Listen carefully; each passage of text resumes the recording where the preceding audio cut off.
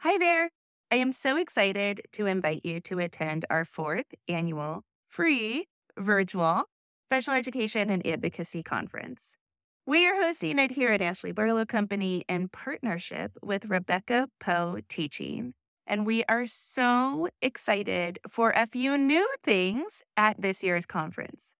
The first new thing is that we have not just one, but two different tracks for attendance. For the first time ever, we have created a track that is specific for school staff and teachers. We also still have that traditional track that we intend to be really great for parents and caregivers in the IEP arena. So, yes, we have a teacher track and a parent track. On that teacher track, you are going to learn about things like easier data collection, Gestalt language processing, behavior reading, and other super hot topics in special education practice, as well as advocacy. On the teacher and caregiver track, you're going to learn about stress management for caregivers, using adaptive books, something that I have really kind of dove into here at my own house, inclusion advocacy, advocacy strategies, and so much more. That free ticket will give you one pass, one access to one presentation per hour on the track that you choose, either that teacher track or the parent track. Of course, if you are not available on January 19th or January 20th when the conference is taking place, you can buy tickets to access the conference on demand. And those tickets, of course, are available at our website, ashleybarlowco.com/conference/2024. Check out the website for more information about ticketing. This year, we also have something super exciting planned. We have decided to make this a 2-day event. When I partnered with Rebecca Poe Teaching, I told her that I really feel like school districts, disability organizations, and other community organizations need to start providing trainings that are accessible to teachers, related service providers, administrators, parents and caregivers, and other community members that are interested in IEP support. What if we all attended the same training? What if we all learned information about special education practice, curriculum, how to read evaluations, that kind of stuff? About special education advocacy, how we can collaborate more, how we can work together, and even about special education laws. What if we all attended those presentations and we workshopped them together? So, together with Rebecca Poe Teaching, I have created the Empowered Workshop Series, and we are excited to bring it to your organization or school in 2024 and beyond. If you are interested in having Rebecca and I bring a workshop to you, you can see a preview of the Empowered Workshops on January 19th, the Friday before our main conference programming. For more information about that, either send me a DM or check out the website again, ashleybarlowco.com/conference-2024. We hope to see you January 19th and or January 20th and can't wait to connect with you. Hi, everyone. Welcome to the Ashley Barlow Company podcast. I'm Ashley Barlow, your host. If you are a parent, a teacher, or someone who works at a school, or you're a community member, a volunteer, or a staff member at an organization that supports people with special education plans, a coach, a tutor, or even a grandparent, you're in the right place. Sit back with an ice cold glass of lemonade, put on your walking shoes and grab some headphones, roll down the windows and cruise. Ready, set, go. Educate, advocate, collaborate. Welcome back to another episode of Special Education Advocacy with Ashley Barlow. I'm Ashley Barlow, and I'm so happy you're here. Last week, we talked about special education advocates, and what we talked about was when might you need to hire an advocate? What's that look like? When is the right time to hire a special education advocate or a special education attorney? This week, we are going to talk about what those people do. What does a special education advocate do? Maybe that'll help you make the decision about whether or not it's right to hire an advocate. Before we do that, I want to remind you that registration is open now for my ABC course, Advocacy, Business, and Concepts in Special Education. This course will help you if you want to grow or start a business as a special education advocate. I have tons of people ask me in consultations all the time, Ashley, how do you do this? And I want to tell you, I have been working on this course for years. It's been in my heart. It's been in my soul. It just wasn't coming to my mind.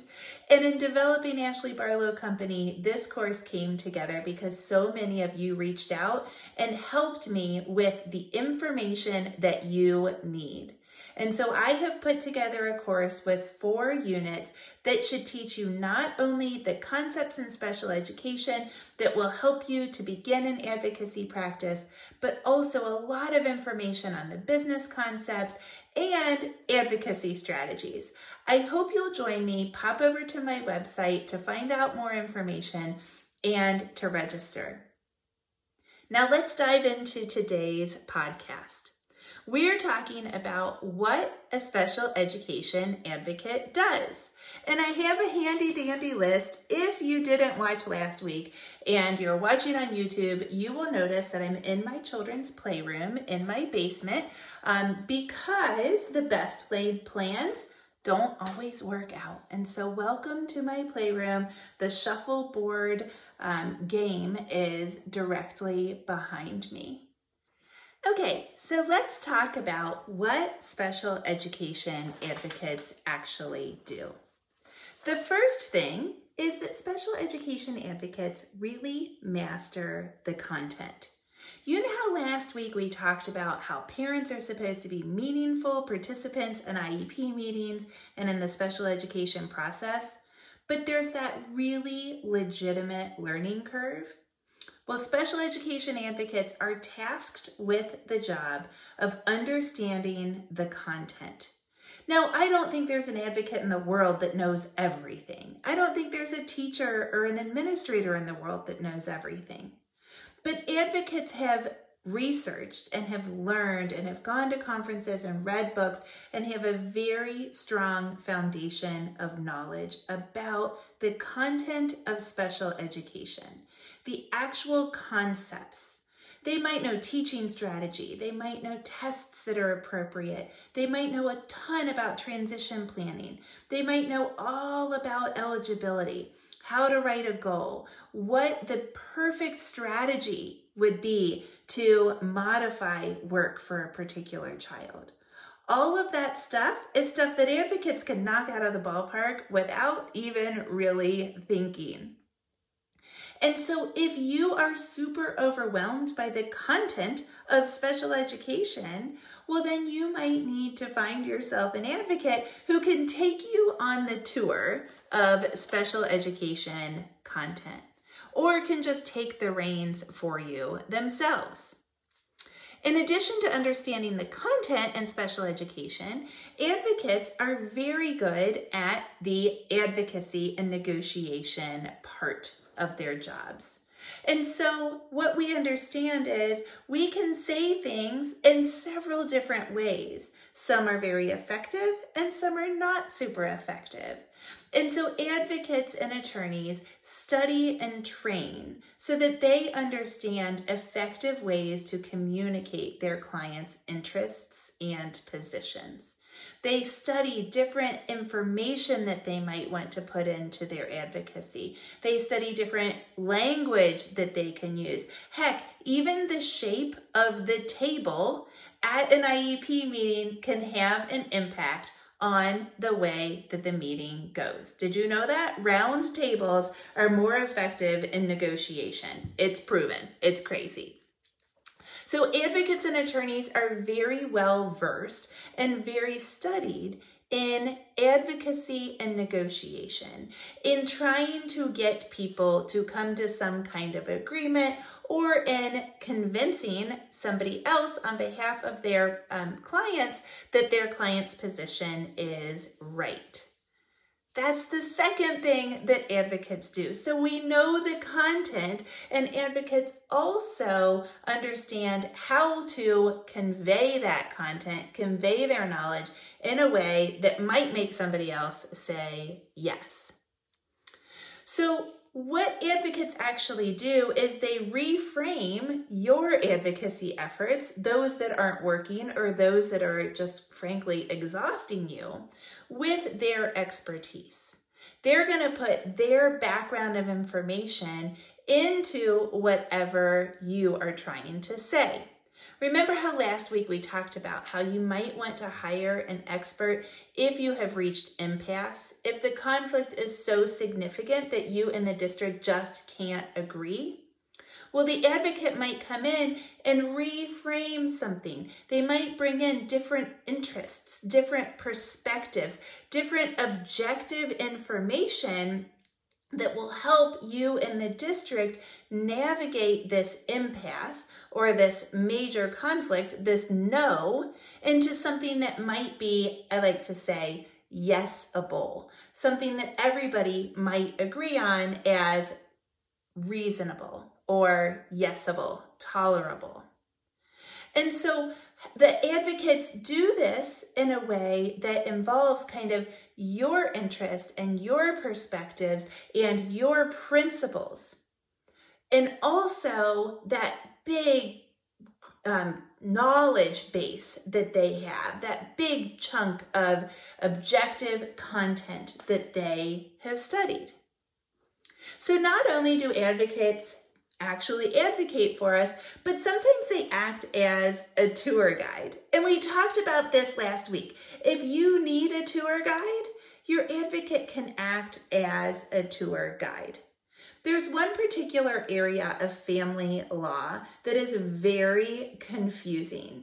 If you are a guardian or you are an adoptive parent or if you have fostered a child, you know how complicated that area of law is.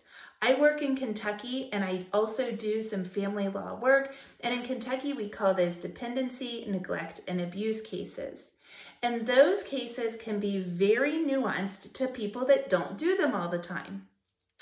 And if you are an aunt or a grandmother or a foster parent that has entered into the world of dependency, neglect, and abuse cases, you can get sideswept into the fray very easily. And so particularly when I was a younger attorney, but still quite often now, I get phone calls from people that say, I don't understand this. I think it's all going okay, but they say words I don't understand, things happen that I don't understand, and I just want to make sure that things are actually going well. And so I explain to people when they hire me in those kinds of cases that I'm really a tour guide. I'm going to tell them where they've been, and I'm going to tell them where they're going to go, and I'm going to help them see the scenery as we go through the court case, the good, the bad, and the ugly. I'm going to walk them through it. And at least they know they have somebody knowledgeable that's taking them on the path. At least they have a docent that's taking them through the museum, or they have a Sherpa that's taking them up to the top of the mountain. You know, you probably wouldn't go up a mountain without somebody that is skilled and knowledgeable about that mountain and about hiking and about, I used a terrible example because I don't know much about this myself. I wouldn't go up the mountain to begin with, but I certainly wouldn't try unless I had a Sherpa that could tell me the important things. And you might feel like you are me in hiking. You might feel like you don't even know where to start in special education. Believe me, I have a lot of clients that come to me to use me as an attorney and they say, I don't even know where to start. But I know where to start because this is my job and I know how to get them to some place that looks like a starting button. And so I will help my clients in that tour guide capacity. Advocates do this quite often. I have friends that are advocates that have worked with the same family for years because the families just simply want the advocates involved from start to finish, or at least at those annual IEP meetings. this tour guide thing can be super duper powerful. Now, part of the tour guide process is keeping you organized. And believe me, it's so nice to have somebody to keep you accountable. This is kind of like when you want to start working out, or you want to go to a new class, or you want to do something new, an exercise, and you know you're never going to do it unless you have an accountability partner. So I used to go to a class at 6 a.m. and I knew I was not going to actually get out of bed when my alarm went off unless somebody else was at that class expected me to be there. And so I convinced a neighbor to come to the class with me. You've done this. I know that you do it too. And so having an advocate or an attorney might give you some kind of accountability partner in order to keep you organized. Man alive, is there a lot of information in special education. There's so much paperwork, and you really sometimes don't even know if you should keep some of the stuff. So your advocate could help you to understand what you should keep, the importance of keeping that which you should keep, how to organize it, etc., etc.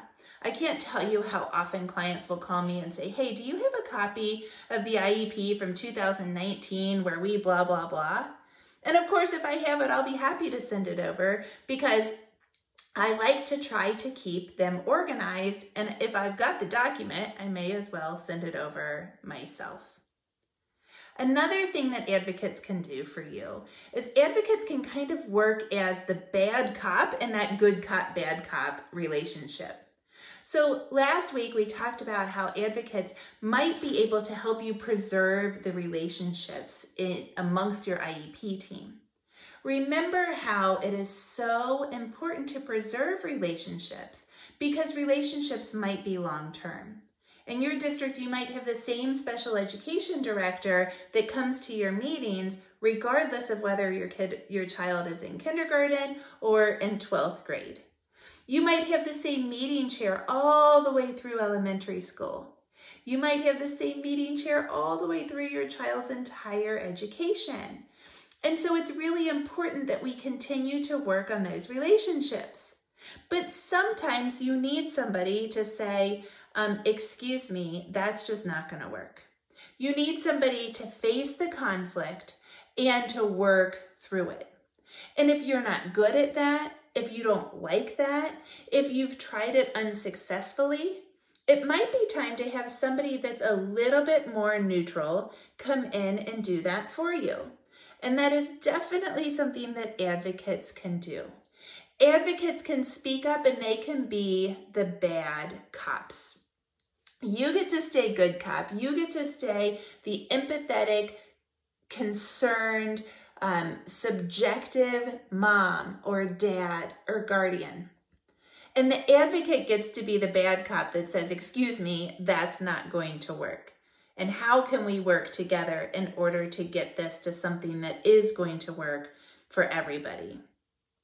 Now, sometimes the advocate gets to be the good cop. Lots of times my clients will be stuck at no. And I think, oh, well, actually, I see some opportunity for an agreement here. I see some opportunity for something good for the child. And so I will interrupt in a meeting and say, maybe we could look at it this way. And I get to come in and be the good cop and really kind of educate my clients and the other people on the IEP team about how they are looking at something from a similar lens. So many times the district is really stuck in a position and the parents are really stuck in a position, and I come in and with my advocacy hat on, with my mediator hat on, I see that their positions aren't really that far apart. And when I see that, I can say, oh, well, what about if we did it this way? This seems like something that you both will accept, and it works. Doesn't always work, but sometimes it absolutely works.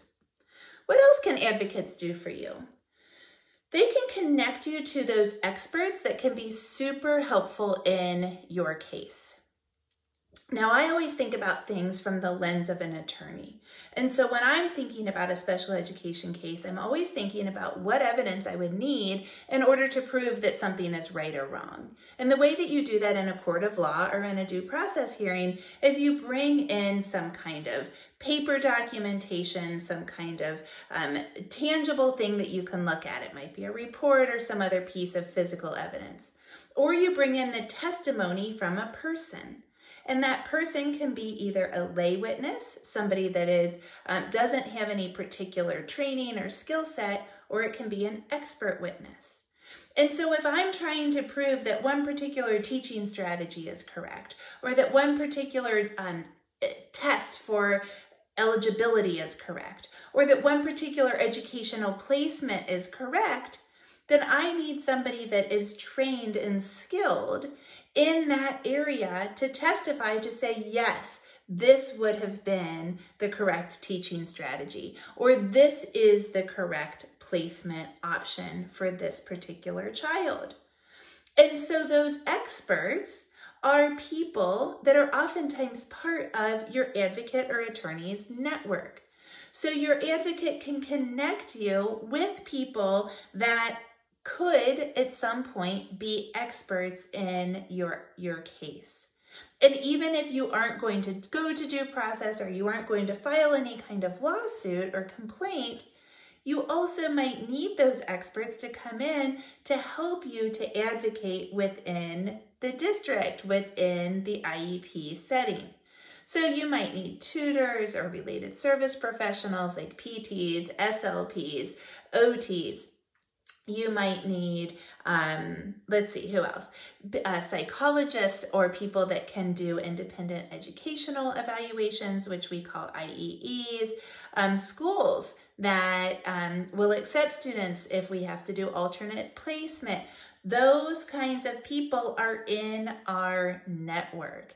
If I've got an alternate placement case, I'm going to think about prior cases and think about schools that worked or schools that didn't work, but schools that I connected with on a different child.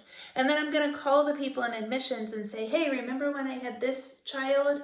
Well, now I've got another child that needs alternate placement, and then we can continue the conversation. So advocates and attorneys have those relationships, they have those experiences to connect you with other people that can build into your case. And in some places, advocates can actually work on something that looks a little bit more legal. Now remember, advocates cannot practice law. The only people that can practice law are people that are licensed or barred in a particular state. I am licensed in Kentucky and Ohio, and if I were to try to practice law in some other state, it would be the unauthorized practice of law, which is a crime in most or some states. I don't know if it's most states, but at least some states. And I certainly don't want to commit a crime, so I'm not going to do that, and advocates don't want to do it either. But some states do allow advocates to file some complaints. So in some states, advocates can actually take clients to a due process hearing, and they can represent their clients in a due process hearing. In some states, advocates can file Office of Civil Rights complaints, and that might be because of some kind of discrimination that's occurred, or state complaints. And so advocates can help clients navigate the complaint process as well. Now, in addition to that, of course, advocates also are running their advocacy business, and that's one of the reasons that I started the ABC course, Advocacy, Business, and Concepts in Special Education, because I really want to support new and established advocates in all aspects of their business. I want to support them on the business side, on the advocacy and negotiation side, and in those concepts in special education. So those are some things that advocates do. I hope that's helpful for you. Last week, if you missed it, we talked about why you might need a special education advocate. And next week, we will continue on in this series and we'll wrap it up. I'll see you next week, same time, same place for another episode.